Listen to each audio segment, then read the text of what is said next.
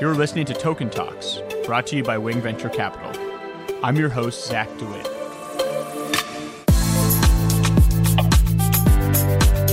You can never be in a fully trustless system with tokenized securities. There's three baskets of trust that are affected by tokenization of securities. One is what trust level you need for the investment.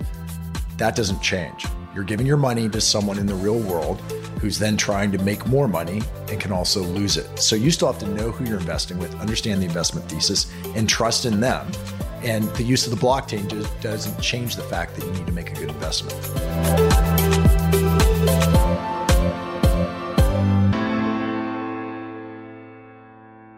Today, we're joined by Josh Stein, the CEO of Harbor. Harbor's mission is to tokenize private securities. Just like email made written communication faster, cheaper, and easier compared to snail mail, Harbor believes tokenized private securities will transform traditional paper securities. The underlying security remains the same, but tokenizing on blockchains makes capital formation faster, cheaper, and easier by orders of magnitude, while unlocking liquidity for investors. As a result, Harbor believes this will become the new standard for trillions of dollars in private market assets such as real estate, private equity, investment funds, fine arts, and others. So Josh, tell us a bit about your background and how you came to join Harbor. Sure. I came to join Harbor through Zenefits, where I'd worked with David Sachs and the co-founders, Bob Romica and Arisa Amana. When I was ready to leave Zenefits late last year, I reached out to David and he suggested I take a look at a company he'd recently invested in Harbor. And then I talked to Bob and Arisa and started kicking the tires and just became very excited about the company. What is the market opportunity that Harbor's focused on, and what are you building? We're focused on tokenizing traditional private securities, real world assets. So you can think about a share in a private REIT, a share in a private company, an LP interest in a fund. And the idea is if you tokenize it, if you put this electronic wrapper around a security interest that only exists in paper today, you can now make issuing it, especially trading it, faster, cheaper, and easier by orders of magnitude. So we'll talk more about that later. But to start, where did the idea for Harbor come from? It started when David Sachs raised his recent VC fund, Craft Ventures. He wanted to actually tokenize the LP interest in the fund, and he could not find a compliant way to do it. And he had an aha moment and said, there's a market opportunity. And what's David Sachs' background? So David was one of the original folks at PayPal, worked for Peter Thiel. After that, he had a string of successful companies, including Yammer, which sold to Microsoft. He was a very successful angel investor. People may not know this, but he was the executive producer of Thank You for Smoking, which is one of my favorite movies. So you have several leading VC firms backing the company, including Founders Fund and Andreessen Horowitz. Tell us about your fundraising to date for Harbor. Sure. We raised about $10 million in a Series A that closed in January. And then we recently raised about $28 million in a strategic round.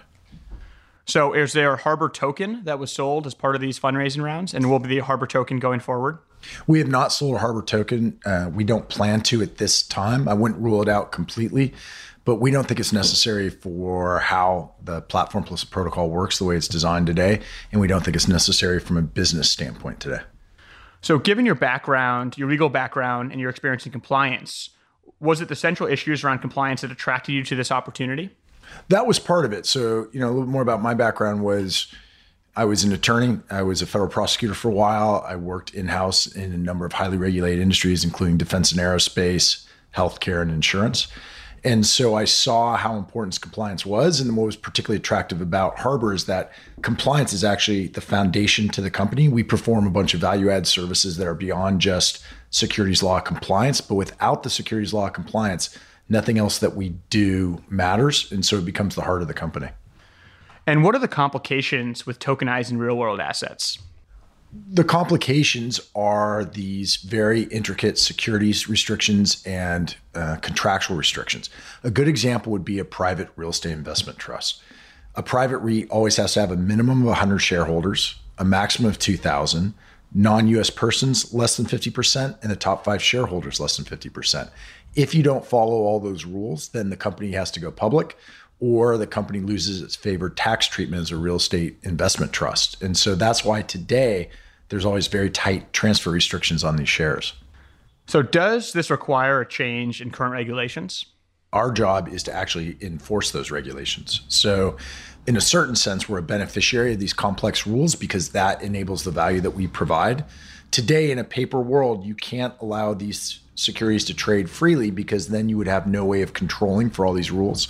By Harbor encoding these rules and being able to enforce them through software, companies can lift the transfer restrictions and allow buyer and seller to find each other and transact. So in crypto, there's a lot of discussion about utility tokens and security tokens, and I think there's some people that may be confused about the differences. Can you please explain the difference between utility and security tokens? Sure. A security token is the easiest to understand, and it's what Harbor's going with, which is things are unambiguously securities. You own a fractional ownership in a structure that's designed to produce profit. So you own a share in a company, you own an LP interest in a fund, you own a bond. The difference with tokenization is that thing which exists on paper just has an electronic wrapper around it. It's like email for written communications versus a written letter, same content. Utility tokens are in a more regulatory gray area. They come in a variety of flavors. Some utility tokens simply serve as micropayment services for a particular protocol. So it's almost as though they're a subtype of cryptocurrencies. Others actually are necessary for functional reasons. There's a certain amount of smart programming in that token that's necessary for the protocol to actually work. So let's dig into the capital formation aspects a bit. So how does Harbor make it easier for a fund to raise funding, for example? So if you start at the highest level, why should I tokenize the security interest in the fund that I'm raising? It's because it brings liquidity. So the academic literature will tell you that the liquidity discount is 20 to 30%. If you can offer liquidity, which investors highly value, you'll gather more investors, more capital at a lower cost of capital. So once you've decided to tokenize, what Harbor does is we provide a platform for onboarding the issuers, a platform for onboarding the investors, and then a platform for issuing these tokens. And then the rules we're able to enforce at the token level throughout the life cycle of that security. Now, are there liabilities that certain funds will face if they tokenize their LP interest? For example, if you're investing in a private equity fund, traditionally you have to sell that security via the paper route. But if you use a token to transfer that security and it's more liquid, is there any negative effects for the fund? There are rules that they have to enforce. For instance, it's got to be an investor who's KYC AML, usually an accredited investor. There are certain liquidity transactions, depending on who's doing the trading and what venue. The liquidity would have to be restricted to a certain amount to prevent adverse tax treatment under the publicly traded partnership rules. It depends in part on the structure of the fund, whether and how they're making distributions, and how much liquidity they're allowing for. The investor liquidity is definitely a huge development. How does moving private securities to blockchains help unlock liquidity for investors? There's three basic blockers to liquidity today. One is that buyer and seller can't find each other. Two is that you have to repaper every transaction. And the third is there's always these tight transfer restrictions because it's the only way to enforce these rules. So what the blockchain does is, and the rise of these centralized and decentralized exchanges, it means that buyer and seller can find each other. There's a venue where people are posting a bid and an ask, where market makers are providing bridging liquidity. With the Harbor platform and tokenization, you don't have to repaper every transaction. And most importantly, Harbor can control all these compliance requirements so that you can lift the transaction restrictions and allow buyer and seller to transact. So the efficiency is definitely important, but are there other aspects that make this transformative? There are, and this is going to sound a little bit like a shtick, but you got to go back to the origins of modern capitalism, which was hundreds of years ago, a bunch of Dutchmen sprinkled with a few Englishmen meeting in coffee houses at the corner of Broad and Wall. And there were two magical ingredients that went together. It was fractional ownership plus liquidity. And that resulted in the rise of modern capitalism. Today, we still have that in the public markets. But private placements, private capital formation exceeds public fundraising today. The problem is private placements have fractional ownership. They have virtually no liquidity. Even bringing a modicum of liquidity from the public markets down to the private markets is going to be transformative. Yeah, I totally agree. Tokenizing real world assets definitely applies to many different asset classes. What is Harbor first focusing on? I think it's less what Harbor first focused on and what first focused on Harbor. So we're dealing only with inbound interest, which we're very gratified to find has been overwhelming. Real estate is probably 75 to 80% of the inbound interest. I think there's a number of reasons for that, and a number of reasons why it's the best first asset class to tokenize the securities on the blockchain. One is that real estate is an easily understandable asset class. If I own a piece of an iconic building, I can understand that. There's less risk overall in the sense of things don't go to zero with real estate as much unless it's highly over levered. So I understand what I'm owning. It's easy to evidence the ownership. I don't have to have the same trust level in the managers quite as much because I know what the assets are. It is a stable store of value, again, assuming it's not over levered. So particularly for a lot of folks putting capital into cryptocurrencies today, they're doing it to find a stable store of value. There's nothing more stable than US real estate. And then finally, real estate in particular attracts a lot of foreign investment.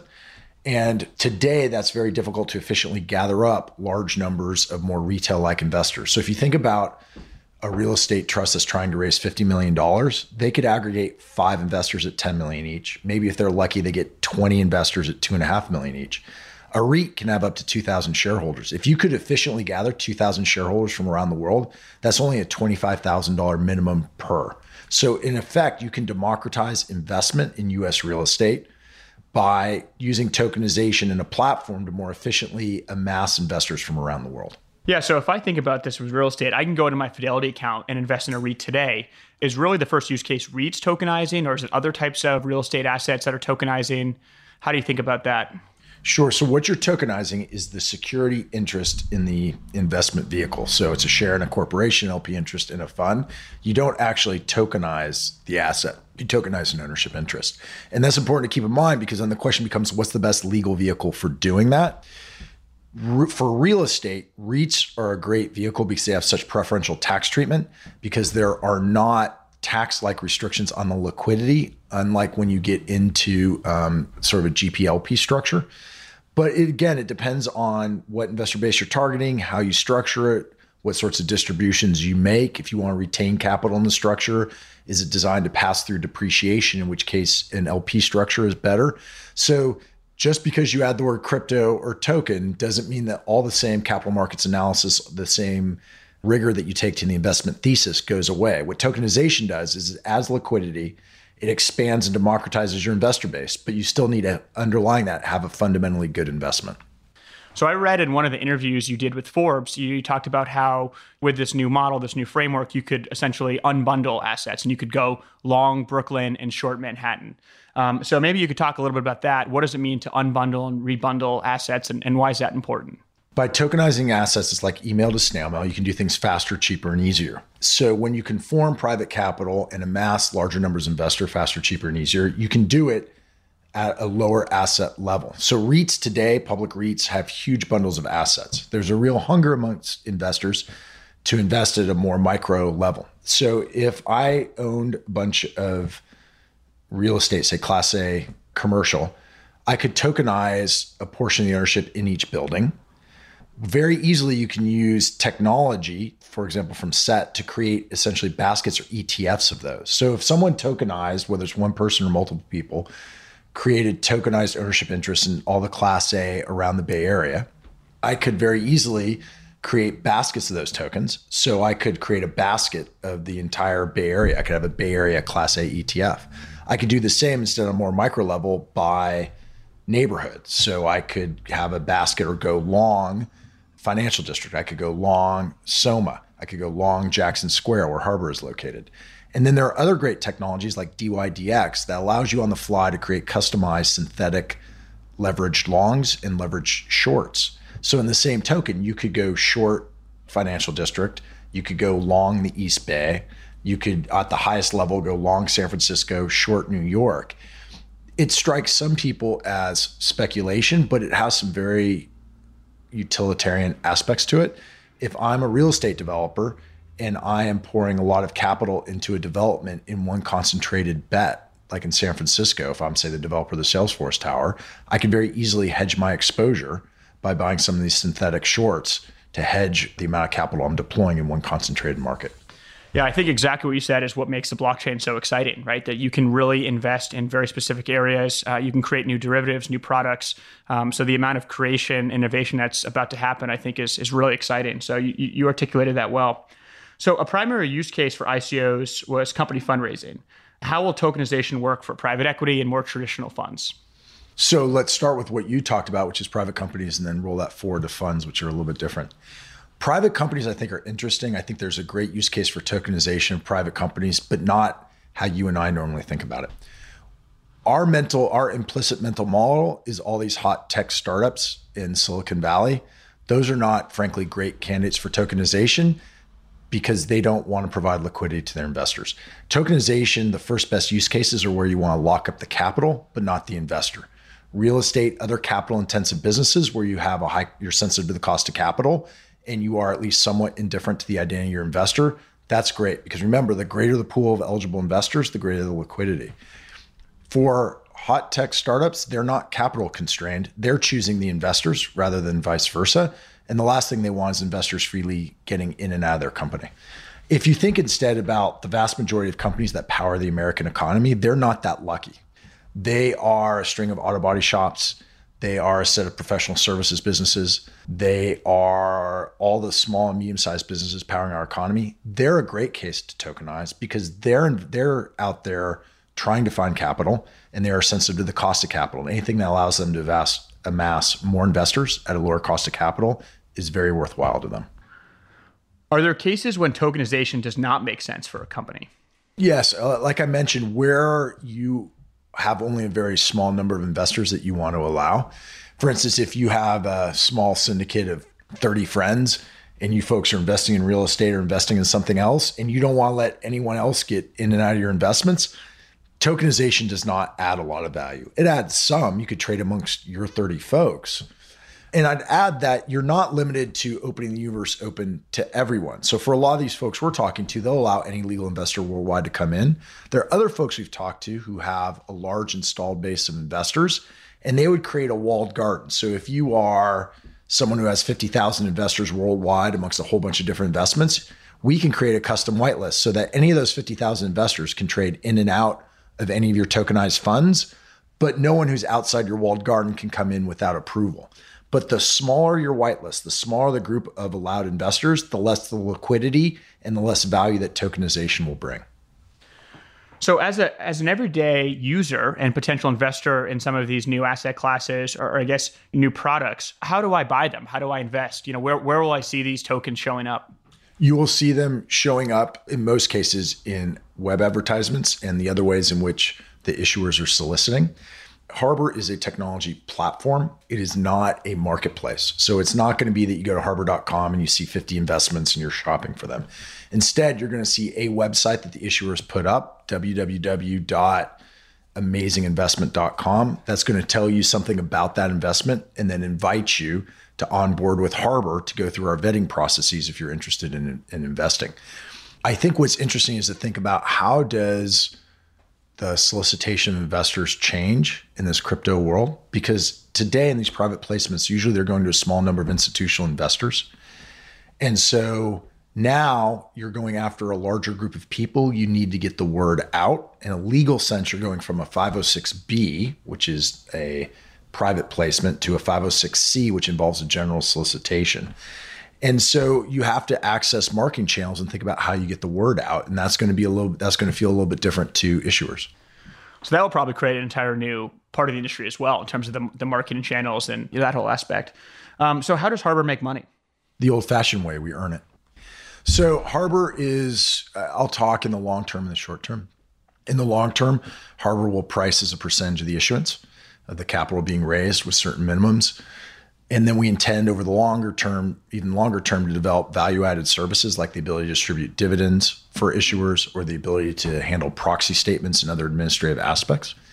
In the very short run, until Harbor finishes getting its broker-dealer license, Harbor is a technology platform, and we contract to broker-dealers and the issuers, and we price much like a SaaS service. So there's an implementation fee, there's a base maintenance fee, and then there's a per-user or per-seat fee. And how do transfer restrictions work? If I'm a fund and I don't want my tokens or the shares in my fund being traded freely, does Harbor prevent that and protect that as well? Yes, we can enforce whatever regulatory and contractual rules the issuer wants. Our base is we will insist on applying the proper regulatory rules. We will not allow it to trade in ways that are illegal that we can control. But certainly issuers can be more restrictive than the law requires. And we can certainly program for that. And some of the interesting services we can provide, for instance, are the equivalent of 10b5 trading programs. Because Harbor, and I'll go into this in a second, Harbor always knows the real world identity of buyer and seller and correlates that with the blockchain identity. So if the issuer tells us, hey, here's a list of officers and directors, these folks can only trade in these trading windows, we can, for that, what we call a gray list, for just those holders, we will restrict their trading ability to those windows. So Harbor certainly seems like a crucial layer for the tokenization of real-world assets and securities. But does Harbor have any competitors yet? Harbor does. Harbor has a few competitors and a larger number of potential partners. In terms of competitive models, I think some folks are going in a fully decentralized fashion. Others are going in a fully centralized fashion. And Harbor is a mix of the two in an interesting way. So some folks are going completely decentralized. They issue a coin. They think that you're going to find your KYC ML vettors, your law firms, all the different market participants are going to meet each other in a decentralized fashion. And you engender trust by posting bonds of these coins that the community can vote to burn down. Very much the game theory economics we see in a lot of protocol tokens. That may work. It may particularly work in the very long run when people are very familiar with this. Our thesis is folks are going to rely on trust and they're going to want to understand who they're dealing with. And I think some of it is think about how trust is the same and different with tokenized securities. You can never be in a fully trustless system with tokenized securities. There's three baskets of trust that are affected by tokenization of securities. One is what trust level you need for the investment. That doesn't change. You're giving your money to someone in the real world who's then trying to make more money and can also lose it. So you still have to know who you're investing with, understand the investment thesis, and trust in them. And the use of the blockchain doesn't change the fact that you need to make a good investment. Where you have heightened trust or you need less trust is the evidence of your ownership. Because of the blockchain, you don't need to worry about owning what you own. You can see on the blockchain that you own those shares. You know they're not double pledged. You know you don't have a case of like Dole Foods a year ago where Dole thought it had a certain number of shares outstanding. Investors thought they had a lot more. So the blockchain works great for that. But what's truly transformative is the secondary liquidity. That is today you need to have escrow agents and counterparties, and it's very difficult. On the blockchain, you can trade 24/7, 365 around the world with instantaneous settlement and no counterparty risk. That is truly transformative, and nothing like that exists without the blockchain. So Harbor is building on top of Ethereum. Why did you guys choose Ethereum out of all of the platform protocols? Precisely because there'd be this ecosystem of partners and supporters. The amount of developers on Ethereum is astounding. The amount of smart people coming with really creative solutions, people like DYDX with synthetic derivatives set, which allows you to create custom ETFs on the fly. Really important institutional services like BitGo as a qualified custodian, folks like Gemini, folks like Cumberland with its trading arm. The rise of all these interesting exchanges providing with different setups for providing liquidity, folks like Open Finance or folks like Templum. And similarly, folks are rising around the world. I've spoken to an owner of an exchange in Singapore, a market maker and broker dealer in Hong Kong, folks in Switzerland and Australia. That whole ecosystem, it's the same buzz around the internet. We don't think closed systems are going to win out. And we very much chose Ethereum because we very much believe that no one company or group of developers is going to be able to do everything. Are you at all concerned about the well-documented scaling issues with Ethereum? I wouldn't say that I'm concerned. I would say that we observe it. The scaling issues around Ethereum will be important for certain types of securities and not for others. Some securities are going to trade far more than they do today, but they're not going to be high frequency trades. If you have a private REIT with a $25,000 a unit investment minimum, those are not going to trade thousands of times a second. A 15-minute settlement period or a 15-minute block writing time on the Ethereum blockchain, they're not going to view that as a problem. You're going to take liquidity that today takes months and reduce it to 15 minutes. That's transformatively better. If you think of different securities, like say some of these synthetic derivatives around DYDX, those may start to exhibit much higher frequency trading patterns, and then scaling could become an issue. Is the way to think about Harbor's technology, is Harbor basically adding a small piece of code to every token, and then anytime that token wants to trade hands, that code is checked against the Harbor compliant database to make sure that that trade is allowed. How should we think about how Harbor fits into each trade? Everything you said was correct, but incomplete. Harbor is a platform plus a protocol. There's a small amount of programming in the token itself. I'm going to oversimplify technically, but essentially that token calls to Harbor, and Harbor is the trade compliance oracle. And Harbor checks who the buyer and seller are, what the trade is, and where the trade occurs to make sure they're all compliant. Is the buyer a credit investor if necessary? KYC AML check. Are they subject to a gray list? What the trade is, things like min-max investor numbers, concentration requirements, holding periods. Where is it on a properly licensed exchange? But without the platform, without knowing the real world identities that correspond to these wallet addresses, and without being able to do it on a token level, wherever that token trades, you can't ensure compliance, and no one can. That's why we think centralized solutions don't win, because if you go with a centralized solution, there are some exchanges where they'll take care of the compliance, but then the token can trade on that exchange and only on that centralized exchange, which means you're stuck with one jurisdiction, one pool of liquidity, and you're locked in for the rest of your life. We think that's incredibly restrictive on anyone. So how far along is Harbor, and when will we start seeing these tokenized private securities come to market? This summer. And fast forward to 2025, what is different about the financial markets than today? You're going to see more private capital formation than you have today. Because again, by making it faster, cheaper, and easier to mass capital from more investors, you will get a lot more of it in the same way in which we email far more today than we ever wrote letters. I think interestingly, some folks have thought that with the increased private capital formation and the liquidity in private capital, that somehow you'd have less capital going public. I actually think the opposite. What I think is you're going to train investors to always want liquidity. They're going to demand it.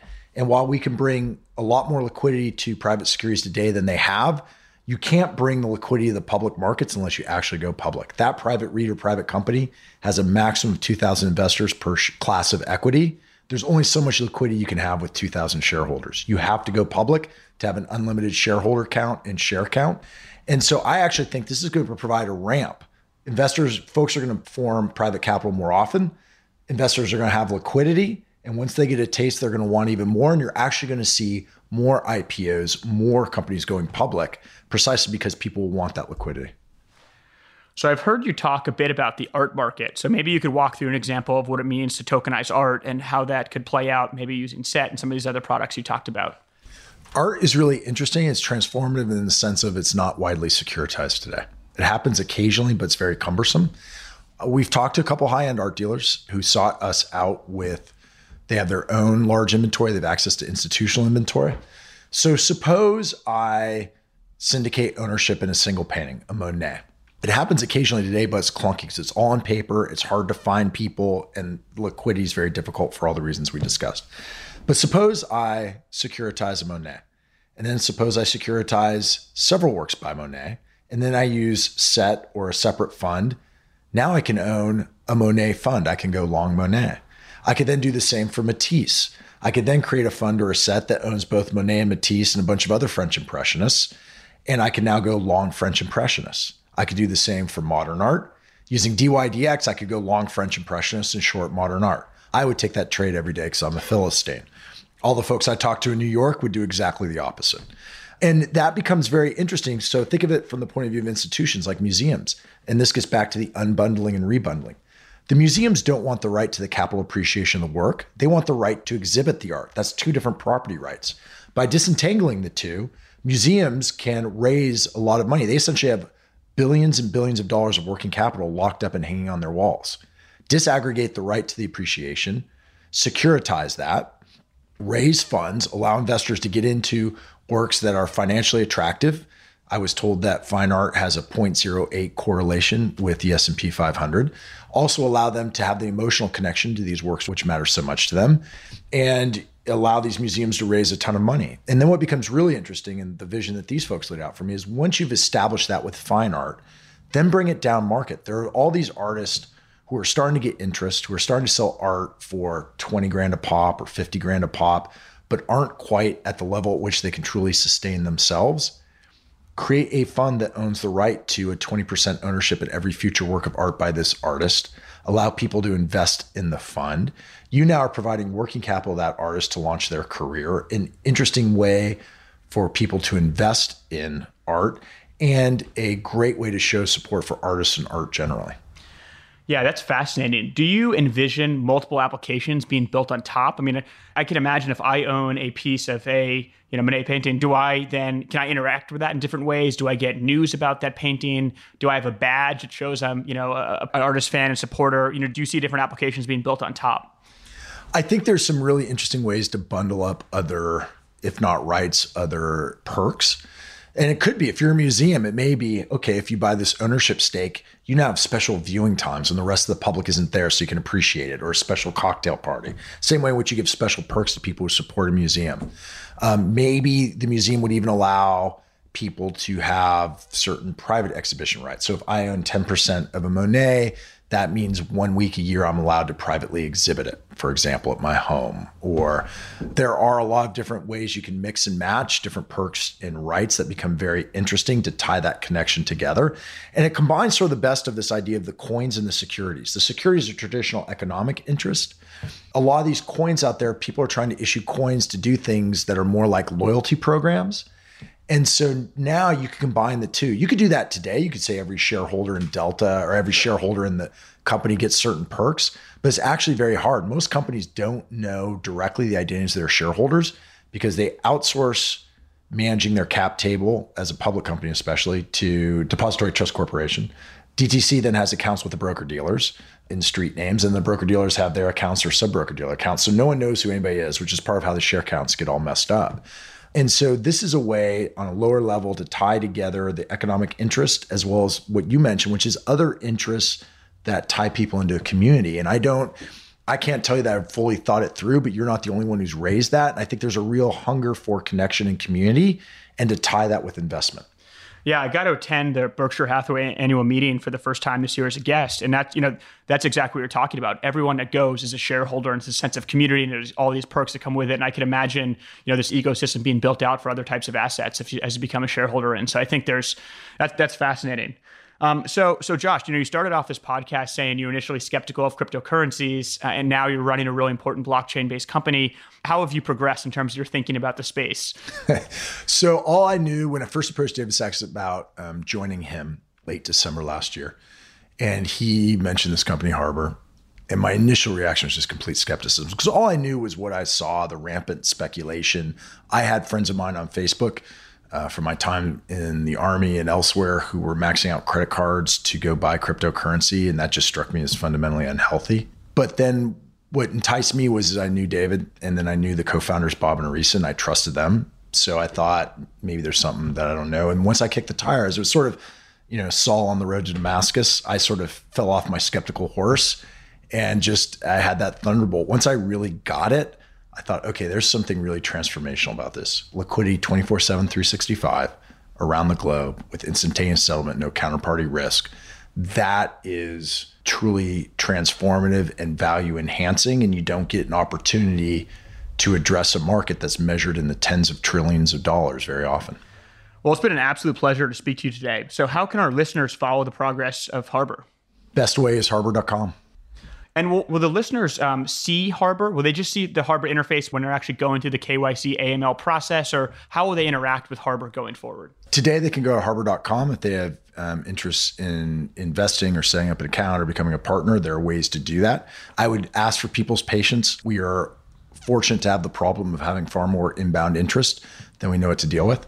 We are hiring furiously to meet that demand. And I would especially encourage any of the listeners to scour our job opportunities, and please don't hesitate to apply. We're trying to hire really good people. And like any other company in the Bay Area, the competition for talent is fierce. I think going forward, you will see investment opportunities. You'll hear about them. And we'd encourage you then to set up the Harbor account so that you can buy them. But again, I really would encourage folks need to do the due diligence. They need to pay attention to what the investment banker or the broker dealer or the issuer is giving them. And they should not turn off their critical thought just because there's the word crypto or token. It's a promise of liquidity, which enhances the value. But at the end of the day, it's got to be a good investment. Yeah, that's a really important point. So last question, you mentioned DYDX set. What are some of the projects in crypto that you're personally most excited about or most relevant for Harbor? This is going to feel like an Oscar speech where people keep naming names and it feels way too long. I think some of the others, the Dharma protocol and what they're doing around loans and debt is very interesting. I think one of the next asset classes we might try and tackle is asset-backed securities, particularly CDOs. I think Blockboard, I think I'm getting the name of Vitali's company correct. I love what they're doing. I love what Vitali's doing. Very interested in a lot of the supporting players. So you need people like a Gemini, people like a BitGo, qualified custodians. That's a regulatory status as a financial institution. I'm really looking forward to the day where we see a lot of more market makers and traders, people like a Cumberland. I won't make this an Oscar speech because there's so much ferment going on, but that's why we love being in the space. Actually, I will have an Oscar moment. I would have to call out 0x and the protocol and the exchanges being built on top of it. Another interesting player that I mentioned before is Templum, which has a very different model for how their market works. And they have the fullest set of relevant licenses that I've seen and a very deep capital markets expertise. Every time I dig into one of these and start to peel the onion on one of these potential partners, you just realize how many bright, motivated, hardworking people are tackling the space. And I'll wrap that all back to the importance of the Ethereum ecosystem, the importance of an open ecosystem, which is no one company can ever amass that amount of talent and work and creativity. Well said. The key takeaways from today's episode are: 1, Harbor is one of the first blockchain technology companies to address the regulatory challenges of exchanging digital securities, including both ICOs and secondary trades on blockchain. The startup plans to assist businesses in legally issuing asset-backed cryptocurrency tokens. 2, capital formation is a potential killer app of blockchains, but a lot of investors and institutions are waiting on the sidelines for asset-backed securities to be tokenized before jumping in. And 3, Harbor is re-engineering private securities with blockchain technology to help usher in a new wave of tokenized securities backed by real-world assets, such as real estate, company equity, investment funds, and fine art.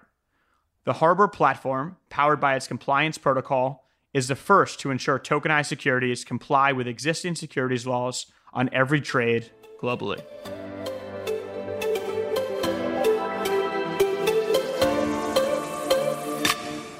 Thank you for listening to the show. We're trying to make the crypto ecosystem more mainstream and welcoming, so if you enjoyed this podcast, please leave a 5-star review in iTunes and share this with one person you know who is trying to learn more about crypto technology. You can reach me on Twitter @ZacharyDeWitt or email me at zach@wing.vc.